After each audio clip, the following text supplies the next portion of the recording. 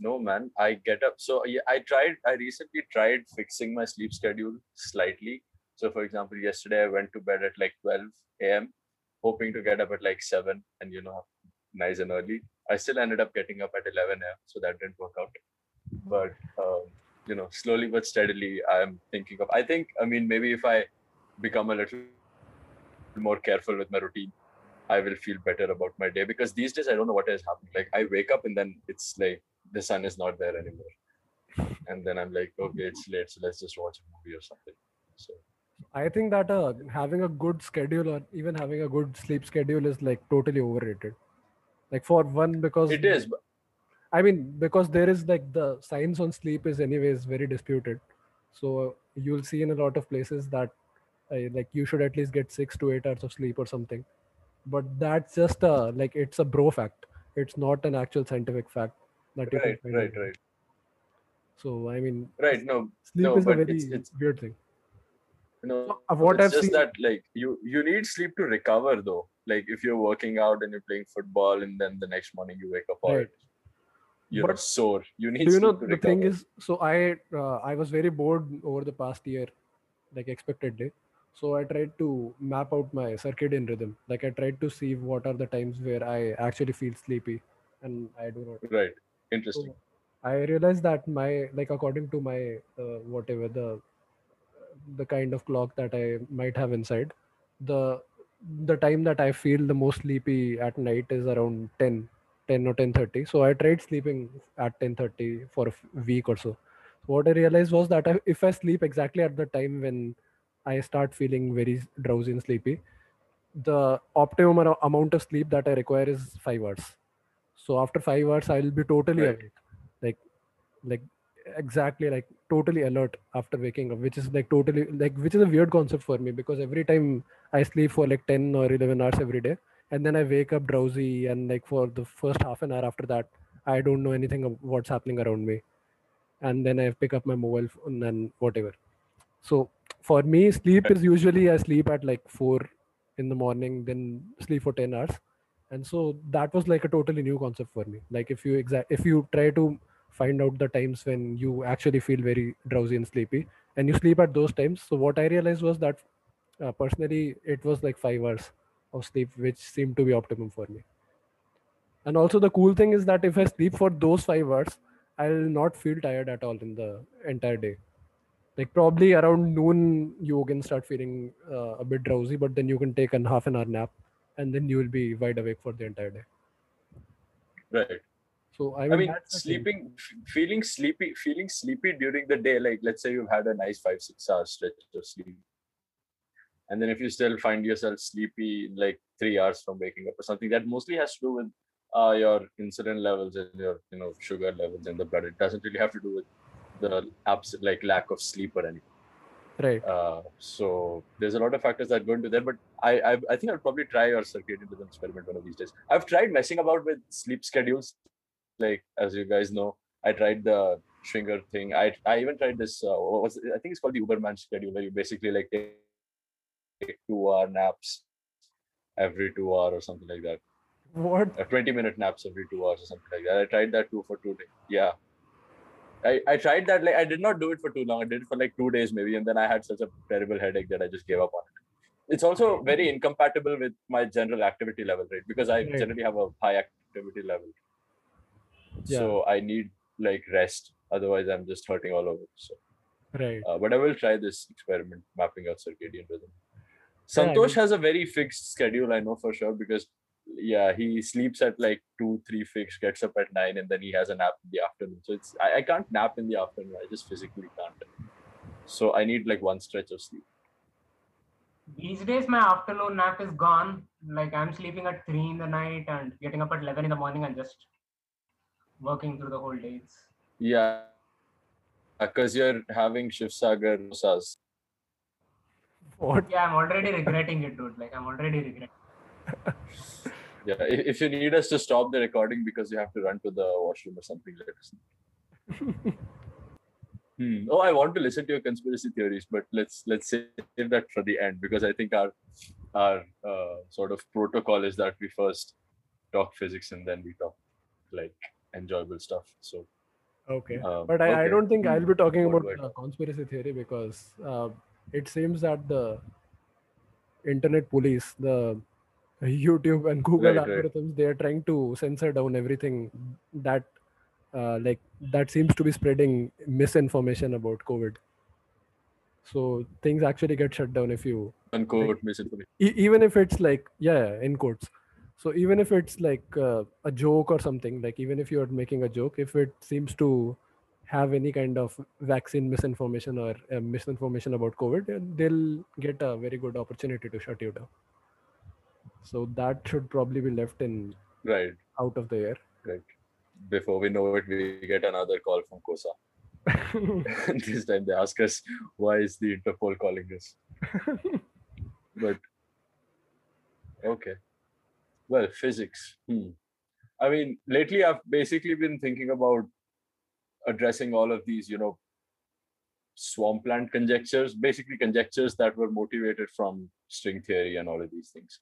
And recently, people are trying to think about them in terms of the like from an IR perspective, without talking about specific UV completion. Because you see, there's a this is called standing under the string lamppost. You guys might have heard of this, but because we've spent so many years, looking for theories that must be consistent with string theory and must agree with the predictions of string theory, or in some limit reduced to string theory or something.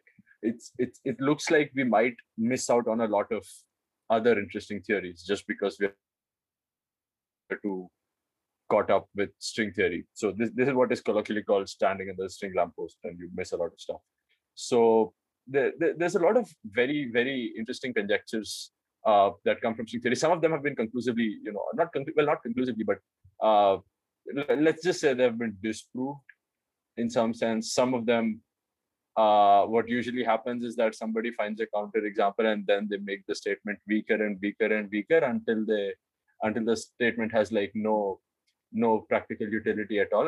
So, for example, you guys must have heard of the weak gravity conjecture. In its strongest form, the weak gravity conjecture basically says that in words, one could say that gravity is the weakest of all forces.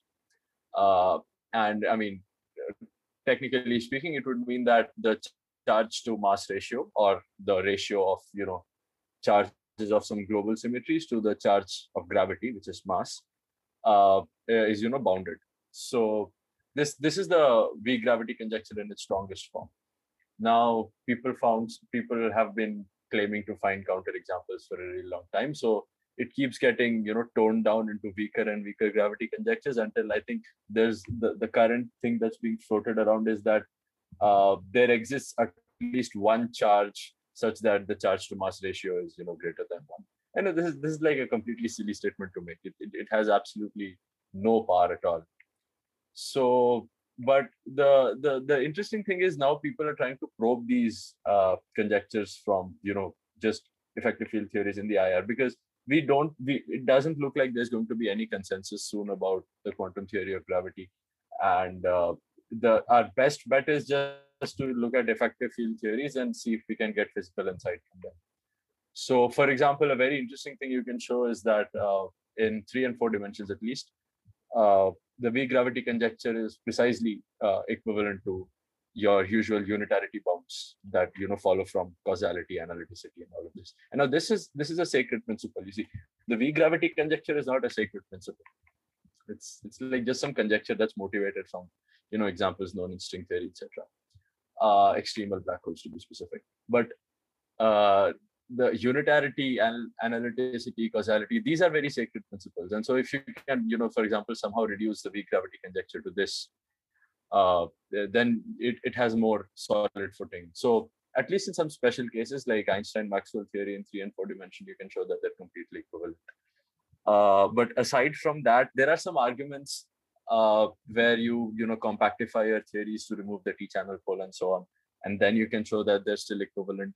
But that's mostly just why the hell is Santosh liking an Instagram post I shared while we're recording the podcast? Okay. Oh, I'm browsing through Instagram as well.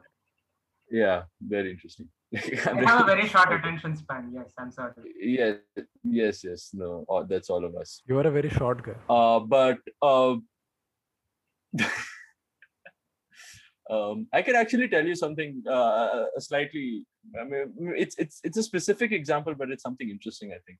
So when we derive, for example, positivity bounds or unitarity bounds, they basically arise from the analytic structure of the S matrix. So we say that we know the axioms of the S matrix say that basically there's the only non-analyticities you can have must be associated with physical processes. So, for example, you can have poles wherever you have bound states or one particle states, and you can have branch cuts starting from the smallest multi-particle state you can have. With massless particles, things become very tricky because then you have a branch cut extending all the way from the origin to infinity. But let's ignore that subtlety for a bit. And now you basically, for example, you just take some scattering, some amplitude, and you do a contour integral, and you pick up all the non-analyticities, and you find that because of the branch cuts, the branch cut contributes to the contour integral via the discontinuity across the branch cut. That's how complex analysis works. And this discontinuity is related to as I'm sure you guys remember from optical theorem, the discontinuity of the imaginary part of the amplitude is related directly to the cross section, and the cross section is strictly positive. And so this is the origin of positivity bounds. Now you can differentiate to whatever order you want in your Mandelstam variables, and you can keep extracting positivity for your coefficients. Now the thing is, all of this business also requires another assumption to go in, which is the fact that your amplitude is polynomially bounded. This assumption basically stems from locality, assuming that demanding that the S matrix is local. And Froissart proved a long time ago that the sufficient condition is that it's bounded by S squared. This is for the Froissart bound. When you write down your dispersion relation for your S matrix, the boundedness basically translates to the number of subtractions you can write down. And the number of subtractions are, the subtraction terms are basically the terms which will be there irrespective of analyticity. So it's not like everything in the S matrix is determined by analyticity. Some parts of it are specific to theory, because you see, this was Gell-Mann's original hope, that you should be able to fix the S matrix completely from unitarity, analyticity, all of this nonsense. But as we know, that's not quite true. And there is always some theory specific content in your S matrix. So which is why different theories will have different S matrices. So you can't. And so precisely this is the information that's encoded in the subtraction constants. So the part of the S matrix is specific to your theory. And this subtraction coefficients you cannot determine from any analyticity properties over here. Now the number of these subtractions depend on how badly your thing is bounded polynomially. So if it's bounded by S to the n, for example, then you'll have n minus 1 subtractions. You have n subtractions, which is a polynomial to the power n minus 1. So the Froissart bound says it's bounded by S squared, so now you have 2 subtractions. So basically, the sum total of this whole story is that assuming that your amplitude is bounded by S squared, you have 2 unknown parameters in your dispersion relation for the S matrix, which you cannot determine from analyticity. And so some coefficients, namely the coefficients that contribute up to order S squared into your S matrix, you cannot fix the coefficients from analyticity. They are, they're external inputs. But a very interesting thing happens if you study theories with fermions, because the thing is with all known theories with fermions, and I don't know of a rigorous proof for this, but at least in all the known examples, the fermion amplitudes actually are bounded by S and not S squared, like in the forward limit. So now you see, this kind of makes life easy for us, because if something is bounded by S instead of S squared, then you know that there are fewer subtraction constants. So you know that there is a smaller amount of information that is theory specific. You can determine more and more things by just unitarity or whatever. And there was a paper late last year by Remen and these people, which basically did this to constrain. If you try to study the standard model effective field theory, and you start looking at dimension 6 operators. Now the thing is, so I said that the amplitude is bounded by S.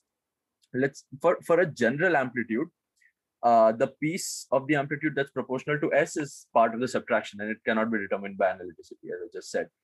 But if you but if you look at what kind of operators actually generate amplitudes that scale at S, then these are precisely operators of dimension 6. And this is just from power counting. You see, if you have a dimension 6 operator contributing to a 4-point function, then there is 2 residual powers of momentum left. So there's a p-squared dependence, so dependence on S. S is your Mandelstam variable. So now you know that there is a, so you now know that, so basically using standard analytic properties of the S matrix, you cannot constrain coefficients of dimension 6 operators in the standard model effective field theory. And this is because it's part of the subtraction coefficients. And what are dimension 6 operators? You can have things like, for example, partial pi to the cube.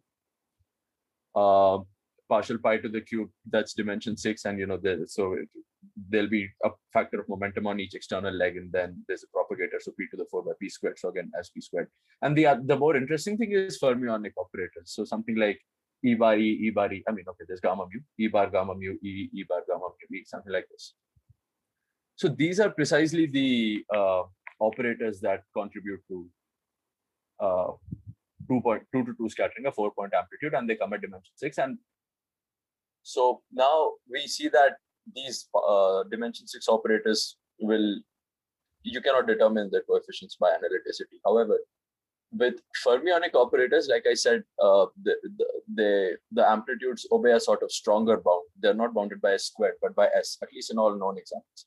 And this, this reduces the theory-specific content of the S matrix. It reduces the number of subtractions. Now you can work with just one subtraction. And what's even better is, if instead of the amplitude, you look at the first derivative of the amplitude, then this information also goes away. The subtraction, because the subtraction is proportional to this. So once you take a derivative, it goes away. So now this is our this is sort of the trick we're going to use to constrain to find bounds on operators of dimension 6. You assume that the bound is weaker than that of the Freuser bound, is stronger than that of the Freuser bound. And then you basically, so a crucial ingredient here again is you can't just do any kind of scattering to get your bounds. You need to scatter things with opposite helicities, and that's because the fundamental reason why positivity bounds exist, like I said, one way to look at it is the optical theorem, but the more practical way is to look at the partial wave expansion of these amplitudes. And the partial wave expansion, it very directly relates to unitarity, simply requiring that, the modulus squared of these partial waves must be positive for the theory to be unitary. And this is like a simple way to guarantee unitarity. And the thing is, if you scatter opposite helicity particles, then the partial wave expansion starts at j equal to 1. So there is no S wave contributing to the partial wave amplitude. It starts from waves with angular momentum 1. And this is very crucial because the discontinuity across the S and U channels, that's just basically saying that you first consider a scattering of some fermion AB with AB, and then an anti-fermion scattering AB bar and AB bar. And we know by SU crossing symmetry that they're related by the discontinuity across S and U channels.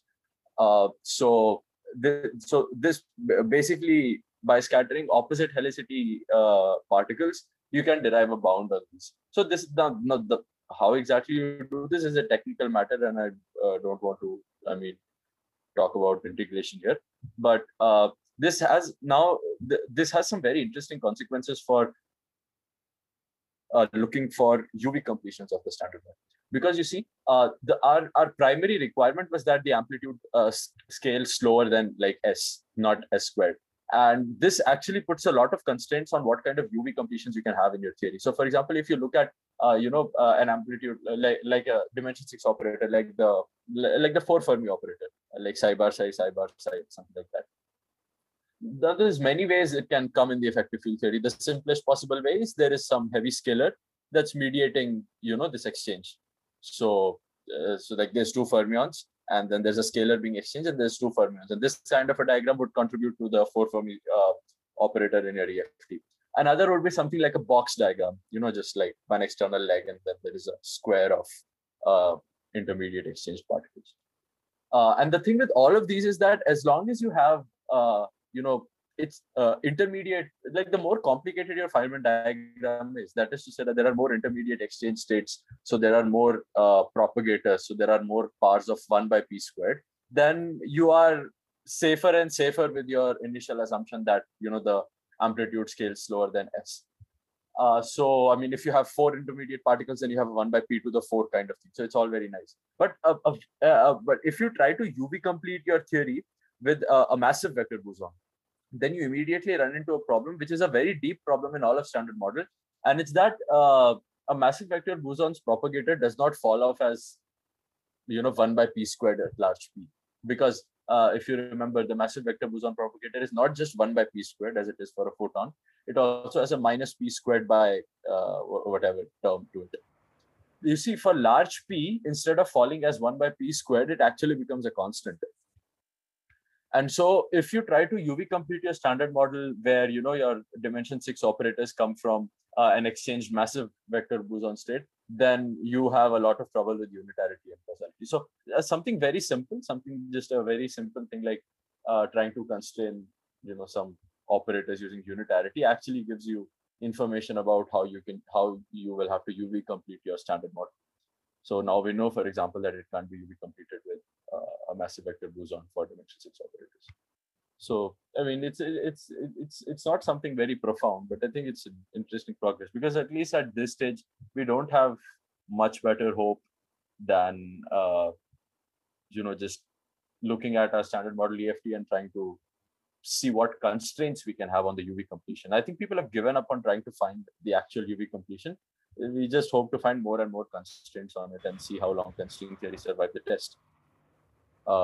Because most of the things, for example, there's a lot of very, very interesting open problems here. Like, for example, Chetan might have heard of this because of, you were interested in string theory.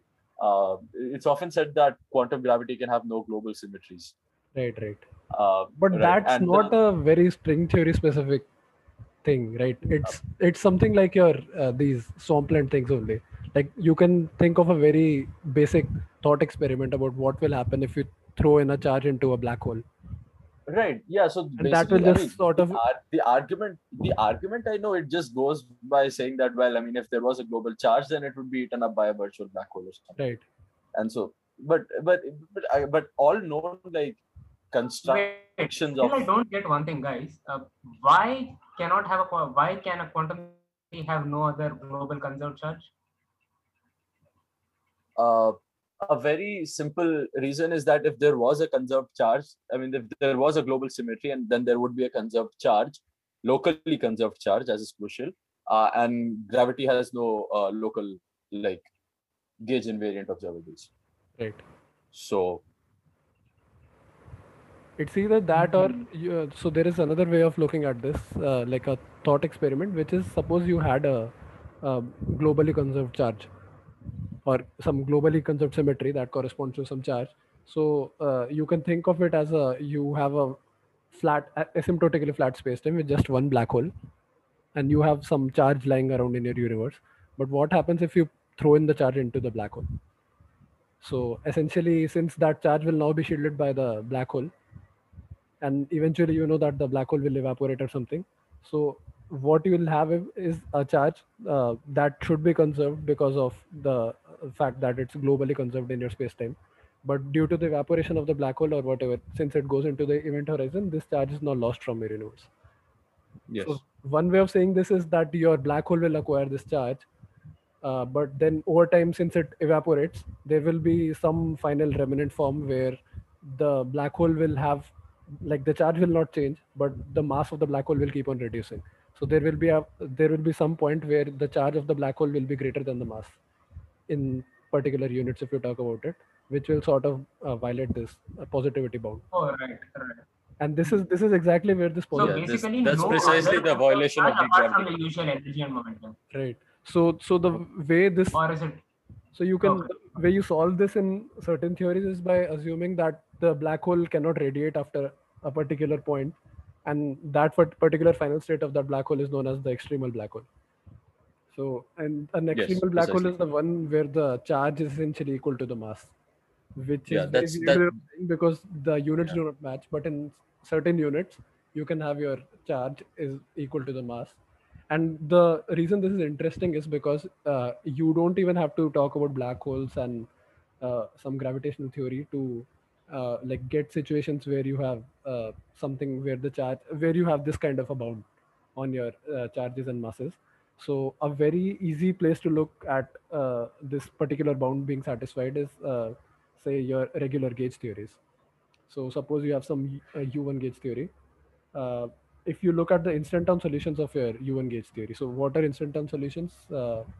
Essentially, if your theory, your like if you write down your theory in the form of field potentials F mu nu, then the instant-ons are those solutions that satisfy F mu nu equals the star of F mu nu, where like you sort of say that this is the self-dual part of the your field theory. These are the instant-on solutions, also very related to the classical solutions of your field theory. So the point is that if you have, say, instant-on solutions of your, say, an abelian gauge theory, you will find out that this instant-on solution will satisfy a particular kind of a bound, which can be rewritten as this exactly the same thing as the charge is should be less than equal to the mass of the instant-on the in this weak case. gravity conjecture.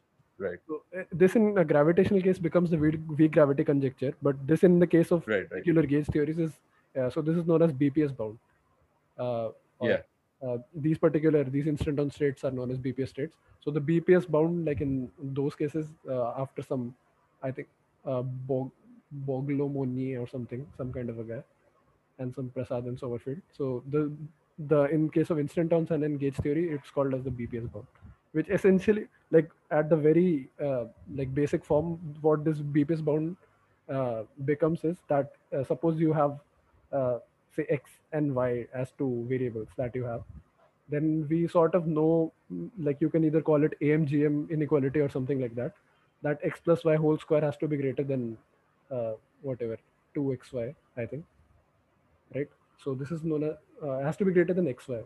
So this is the AMGM inequality that we use in regular arithmetic. So what the if you look at the instant-on solutions of your gauge theory, what you realize is that you can rewrite down, like, and you can rewrite your Lagrangian or the Hamiltonian in the form of a plus b whole square, which you can then invoke the AMGM inequality to say that it should always be greater than 2ab, and then this essentially is the like the crux of your BPS argument, that the particular right hand side that we have a plus b whole square that corresponds to the mass essentially, or the energy momentum tensor of your gauge theory, and the left hand side corresponds to some kind of thing that counts your state, that counts your charge. And why that is the case, because if you look at the energy momentum tensor of your gauge theories, what you'll have is that, like, if you write down that in the form of F mu nu, you see that it has a very particular form, while on the left hand side, why the AB term counts the charge is because this AB term is essentially F mu nu, F star mu nu, which is a topological term. And that when integrated, like if you use the Stokes theorem, you know that it becomes a boundary term. And that boundary term essentially is the first Chern number of your on your manifold, which essentially counts the charge of your charge in the theory, in the gauge theory that you have.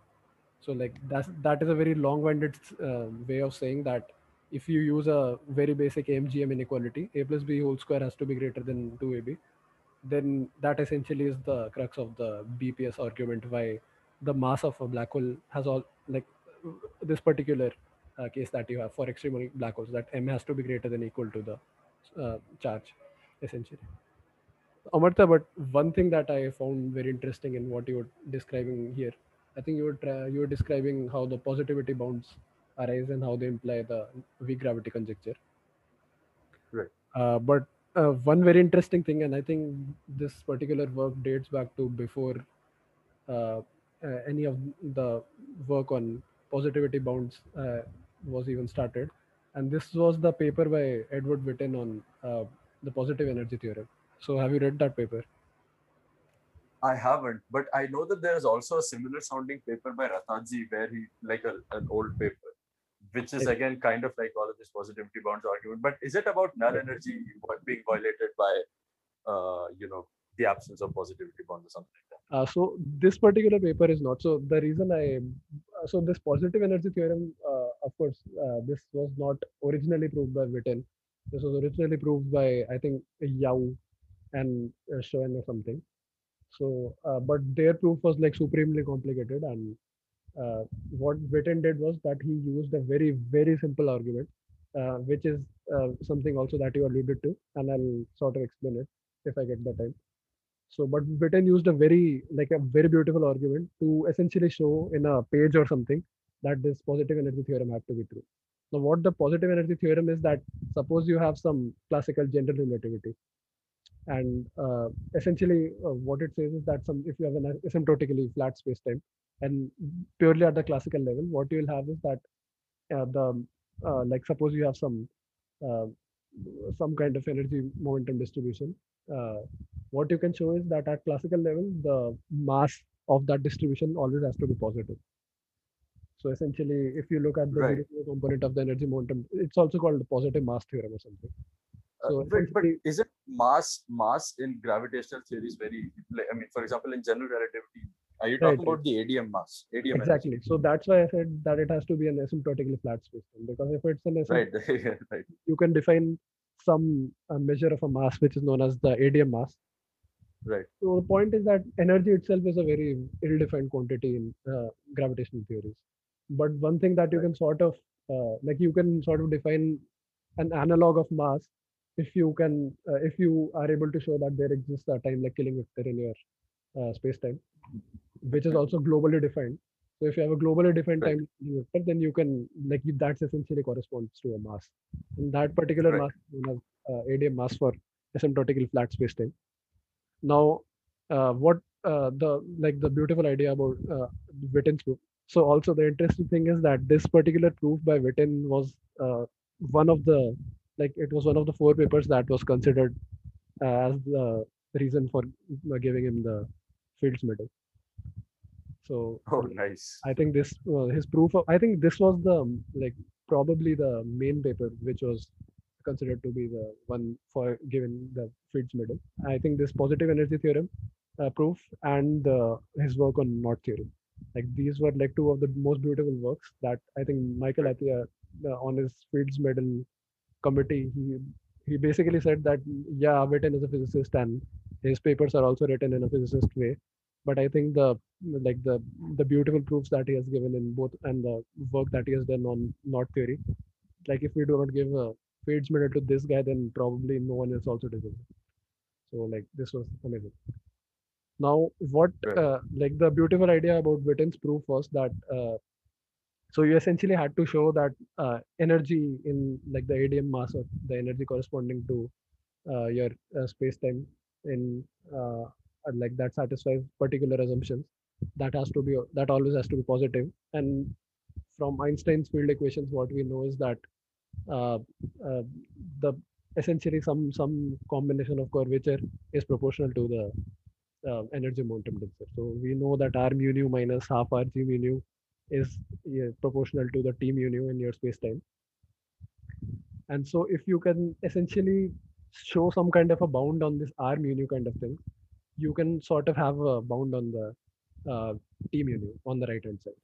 And I Right. think the reverse of this argument is what the effective field theory people are trying to argue these days.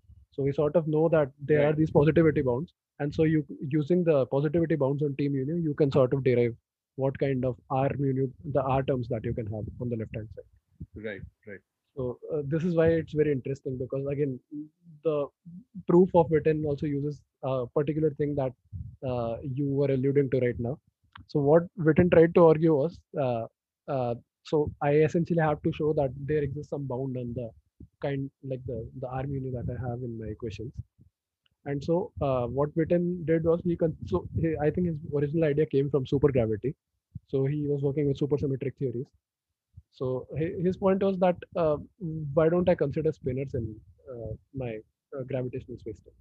So he essentially proved the Nice. positive mass or the positive energy theorem in like a page or something. So this was Nice. like a brilliant idea of Witten. And I think that's exactly what your these positivity bounds and the this work on the effective field theory people are doing. but this time in the reverse direction. Yeah. So what you're doing is, since you have a bound on the right hand side on the mass and the energy on your space time, you are trying to look at what kind of terms I can admit on the left hand side, such Right. that Precisely. these bounds are not violated. So this was like a very interesting idea by Witten. I think so. Witten original papers are like very beautiful things if you read them. He also writes very well. He writes in a very lucid This is manner. the thing that I am never able to understand, because if you talk to any academic, either in high energy theory or anything, because I think Witten's papers are ubiquitous. If you are in condensed matter or anything, I think there will be some point of time where you will be reading some foundational work by Witten. Now the point is that if you talk to any academic, every like 90% of them will tell you that Witten's talks are like totally non-understandable. His papers contain a lot of information. They'll be very they'll be beautiful papers, but it will be very hard to decipher those papers. And the same goes for his talks. That if you like His talks are annoying. His talks are very annoying. so that's the thing. I don't find it. Like, I have watched a lot of talks by Witten. Of course, I did not understand much, but every time I watch his talks, I like it. It just seems like very like I feel that No, it's a good I time. think the problem is not like the way he presents material, but just his way of speaking is kind of Right. you He know. has a very weird voice. yeah, exactly. I think I that's mean, what puts you people. wouldn't his voice is very different from how you would think his voice might sound like or something. So that's one Yeah, thing. right. But the thing is that I've seen a lot of people complain about the fact that the way he organizes or the way he gives his talks is not how some regular person would organize his talks. Like he essentially gives talks in a way that he just writes down everything that comes to his mind, and then you have to connect all the dots or something like that. But I never found it that way, and I think even his Yeah, papers no, are I don't. very they are not very Yeah, super hard to understand. They are very straightforward if you just read them. his papers are more like elegant essays. They're not very. I mean, he does not write a lot of unnecessary calculations and stupid Exactly, dude. terms or His symbols. papers. It's mostly words. It's like It's mostly words. his Oh papers. wow! Then I'll definitely love to read a few of his papers, man. Yeah, you should read His Witten's webos. papers. Like he writes amazing papers. Like there are a few papers by Witten that I think those papers it reads like a book, and they are also very long. Like I think 150 200 pages. Every paper of Witten is like more than 100 pages. So like I mean sometimes I just read the first 10 pages and give up. But still, like I like Witten's papers. I do not They're understand. very lucid. They're very lucid. That nobody can deny. And Witten especially writes very if well. you read the very initial works by Witten, like his foundational works, his work on knot theory, I think his work on this positive energy theorem, his work on supersymmetric quantum mechanics. I think his work on supersymmetric quantum mechanics, which was also considered as one of the papers for his Fields Medal thing. Yeah, I think it's called supersymmetry and Morse theory. So you basically don't have to if you want to like get into supersymmetry, if you want to study supersymmetry, never study any other resource except Witten's paper on supersymmetry and Morse theory. You do not need to study anything else. There are a lot of resources on the market, like a lot of books where people just complicate how to study supersymmetry and things like that. Like there is a book by Wiss and Bagger, which is essentially considered to be the standard The textbook Bible. of supersymmetry, but it's a horrible book. I never It's a waste of time. It's a very annoying. right. So this is the thing. Like, I mean, I do not like to give reading suggestions. Like, if you talk to any, say, a junior or someone, every time you talk to them about physics or anything, the first question from their mouths is that, oh, what is the book? What book should I refer to study this, or something like that. So that's one of the reasons why I do not like talking to juniors. For one, Dostoevsky. exactly. I always tell them read a storybook or a novel or something like, which also brings me to the point about, I think, studying for one, because I think this is a topic that a lot of people in ICER like to talk about. Like if you are at a particular institute like ICER, one thing is that there are a lot of people that keep on offering you free advice and things like that, and most of those people don't turn out to be your seniors. So one thing that I guess I realized when I was in my first or second year was that you should just take your advice by your seniors with a grain of salt. Because for one, some things work for some people, some things do not work for other people. And also, I mean, uh, I guess that's also the thing why we do not like the curriculum and things like that. That when you ask a lot of people for, say, some references or reading advice, the kind of things that they suggest you, or the kind of things that seem to be the standard references, are the ones where uh, you essentially have a chain of uh, how do you say, like it's like a chain of things that you first have to study this thing, then it will lead you to this thing, and then you will have this thing, Right. and It's like a finally, linear progression. right, it's like exactly, it's a linear progression. So they'll always suggest a linear progression of things, that you study this book, and then finally you will be able to understand that, which, I mean, I think we have ranted about, It's garbage. It's which is garbage. garbage, which is stupid, like a lot of bad adjectives I can use here. And I think we ranted about this a lot in the academia episode also. Right. But also the thing is that uh, this linear way of studying things is like something I do not like, because essentially you can, like, suppose I want to study a particular thing. If you are sort of clear in your mind what you want to study, then I would say that there always exists a particular way of reading the through the stuff very non-linearly, such that you will be able to understand that stuff very well. Of course, there will Right. be things that you do not understand along the way, but the thing is that once you study like in a very non-linear fashion or whatever works for you, once you have once the idea is very clear in your mind, you will be able to read the other stuff and be able to connect it with what you already know. So Right. that's the Also, often things that you are like reading right now as part of your linear progression, you don't understand them now, but you realize that after you've somehow reached the end of your progression, then you can come back and then you actually understand. right. If you don't understand it along That's the the way. thing. So that's the thing with this linear progression of studying things, that you read through like there is a list of things that you have to do. So you do that, like, in some sense very mindlessly. You don't think about why you are doing the next thing, or why you did the previous thing to do this thing. And most of this will sound like, most of the things that you're doing will seem very disconnected from each other. But the point is that doing one, like, working through them in this particular chain will allow you to finally connect everything when you reach the end of your whatever this progression that you have. And this is also a thing. And like, I think this is a thing about formalized systems, like things like curriculums and anything that's very formalized in this way. So for example, if you say, I think Santosh is taking piano classes, or he was taking piano classes.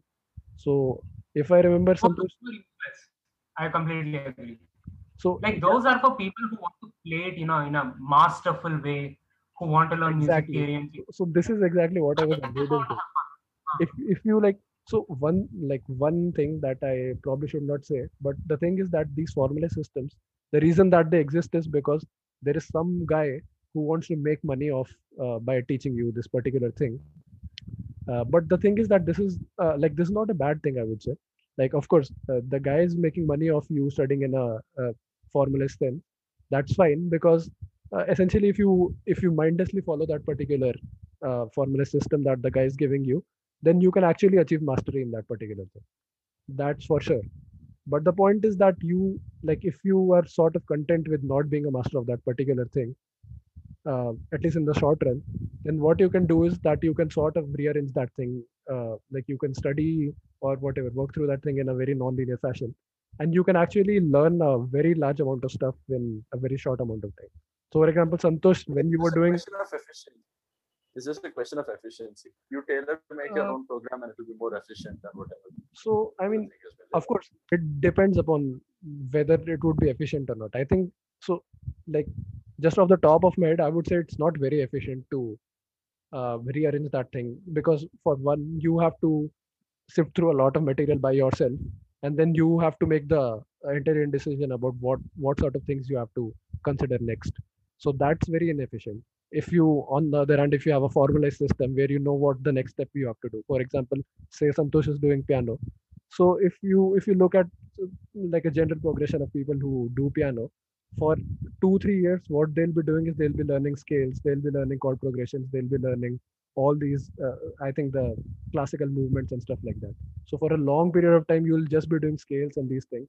and probably not be doing something that's music in some sense, like music for us, for uncultured people like us, right?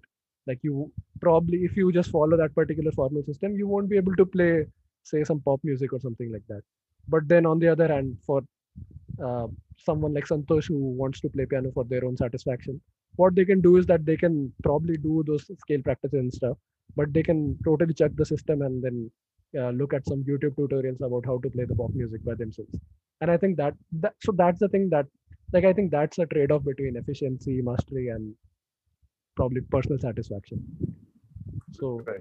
I mean, I guess it probably does not make much sense, but I mean, Santosh, probably if you would like to comment here. But my point is that I suppose for every formal system that we have out there of studying or learning anything, there always exists a way that you can non-linearly arrange that entire thing. And like if you follow that by yourself, of course it will be a bit inefficient. But after you end up doing all that, you will end up learning a lot more than someone who's basically just following the formal system. But the thing is that the guy who's probably following that formal system will probably be more proficient, more efficient, and even more skillful than you. I mean, that guy will But not happier. that's probably my point. My point was that you will probably be more satisfied and happy than the guy who is probably following that formal system. Right. I mean, this is too much bitching about system and things like that. So I think this is a good place to end this particular podcast episode. Yes. And Santosh, those samosas better have been fucking worth it because now I'm late for football.